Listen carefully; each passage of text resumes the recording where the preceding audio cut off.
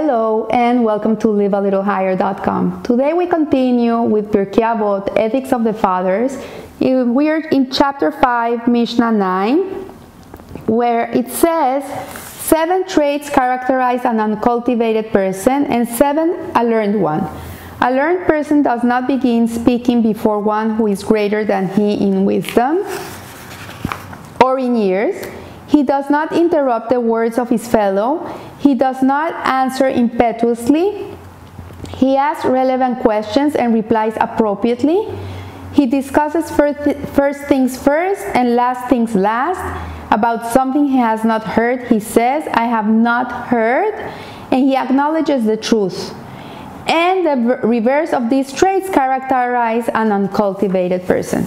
So in his book, Visions of the Fathers, Rabbi Abraham Twersky says something very interesting. He says that people often ask him how in his very busy schedule, you know, he's a psychiatrist, he's a Rav, he helps a lot of people. So they ask him how was it possible for him to write 30 books. And his answer was that he didn't write 30 books, rather he wrote one book in 30 different ways. So he says that he's always fixated with the idea that all psychological problems stem from one source.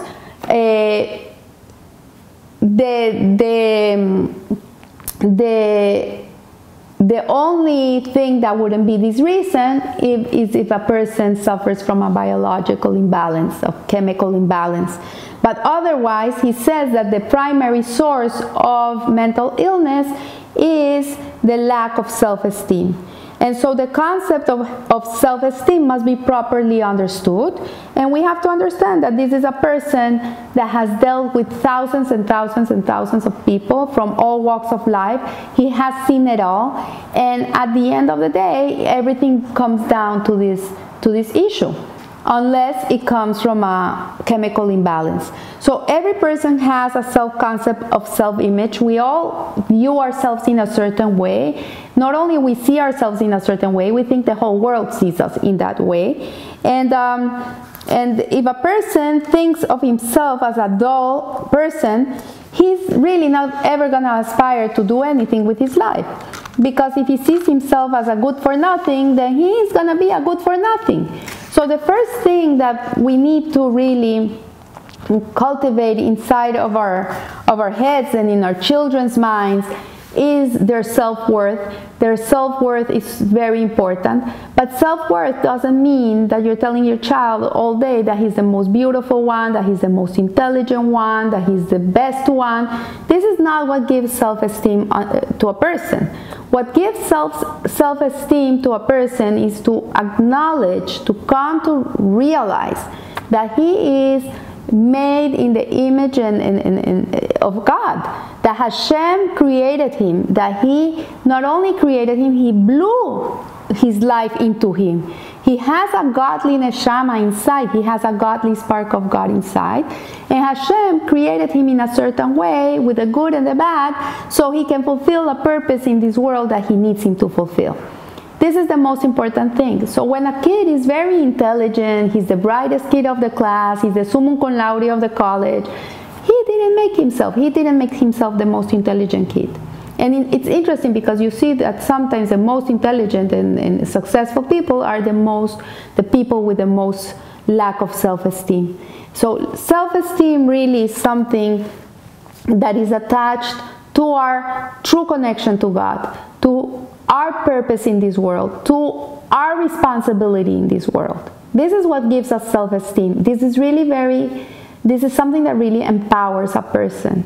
Every time I sit down and I think, oh, I have this responsibility. Oh, because I have this, I have to be this. Because I do this, then I have to do this. It infuses me with a sense of power and responsibility. So we see here that the way a person sees himself is how he believes others see him. And this we learn from the Torah portion in which Moses sends the spies into the land of Canaan to scout the land before they're going to enter the land of Israel. And this is the fiasco that happened, that they all came with a bad report. at the end the Jewish people had to be in the desert for another 40 years wandering until that generation died and the new generation could come into Israel. What happened to them is that they had very low self-esteem. And when they came out, they came to Moshe and the people and says, we saw giants and we were grasshoppers in their eyes.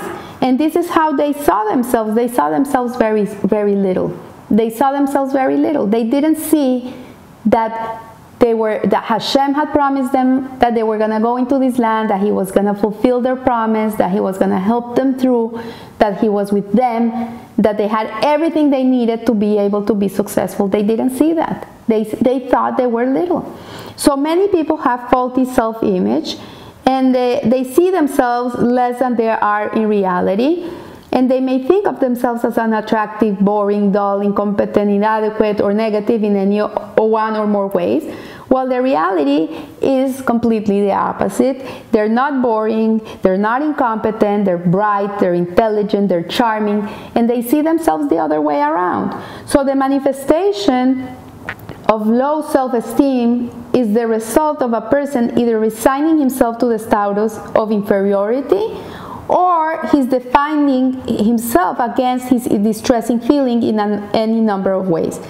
One of these defenses may be to try to show that he's not inferior. So we see many times that there's bullies in the schools, for example, or bully in your workplace, or a bully in your house. These bullies really have very low self-esteem, and they need to put people down so they can feel inferior, so they can feel they're bigger than everybody else.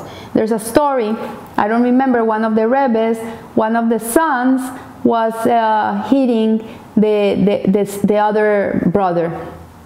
And the father asked him, why are you hitting your brother? He says, because he's much taller than me and I want to feel taller. So the father says, if you want to feel taller than someone else, you don't hit them, you don't make them lower. Get yourself on top of a chair and make yourself higher. But you don't make someone lower, you make yourself higher. And so this is what he's saying here. So he says one of the defenses may be to try to show that he's not inferior. Earlier, there's a thesis that he presents that the gava, vanity of a person, is a desperate attempt to avoid the pain of feeling inferior. So sometimes a person that would look very vain, or he would look like he's very intelligent and he wants to show off and he wants to show off how much he knows, and he has like this haughtiness inside of him, is in reality comes from the pain of feeling inferior. He needs to feel that he's somebody. So in contrast to the impression we may have that a vain person thinks of himself as the greatest, the fact is that he actually feels very inadequate. And so the 7 traits that this Mishnah lists of a golem, because at the end it says Veil Hofeha, Veil Lofeihen, Begolem, the 7 traits that a Mishnah lists of a golem, which is a person that is not refined, that is not cultivated, we can see them in this Mishnah, because he does completely the opposite of what the Mishnah says of a refined person.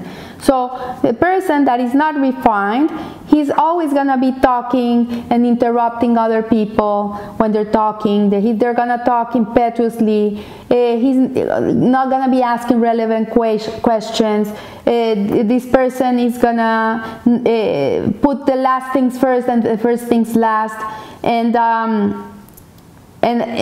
about something he has not heard, he says, I have heard. He's going to be also not truthful. He's going to make believe that he knows everything. And we see here that this is what happens to a person that really has low esteem, low self-esteem. And why is this person referred to as a golem, an unrefined person, an unfinished person? A golem is the raw material of which an object is made, or an incomplete object. A person who lacks a true self-awareness is an incomplete person. So a person who doesn't value what he is in reality, he has a spark of God inside of him and he's here for a purpose, then he is not a complete person. He's not a complete person. And a complete person knows the truth about himself. This is what makes a person have good self-esteem. Is a person that really knows who he is. And so we should realize that a person can adjust properly to reality only to the extent that he has corrected his perception of reality. So he has to have a rectified vision of himself, of who he really is in reality, to be able to be a learned and a refined human being. So a person must perceive himself correctly in order to function optimally. And that is the message of this Mishnah. So for parents out there, really, the best service you can do for your children is to teach them how precious they are, because they are really a manifestation of Hashem in this world. They come here to reveal God in this world. This is who they are. As Jews, we come here to bring the light, to be lamplighters, and we have a responsibility, each one of us. And every person is made differently, and sometimes there's people who have things that we would seem like limitations, and in reality these limitations that would make a person different, in reality is the qualities that person needs to be able to live up to his purpose. So when we appreciate everything we are and who we are and how Hashem made us, then we're gonna be able to live optimally with being the best that we can be. So I leave you here. I wish you a blessed week, and remember, live a little higher. Thank you.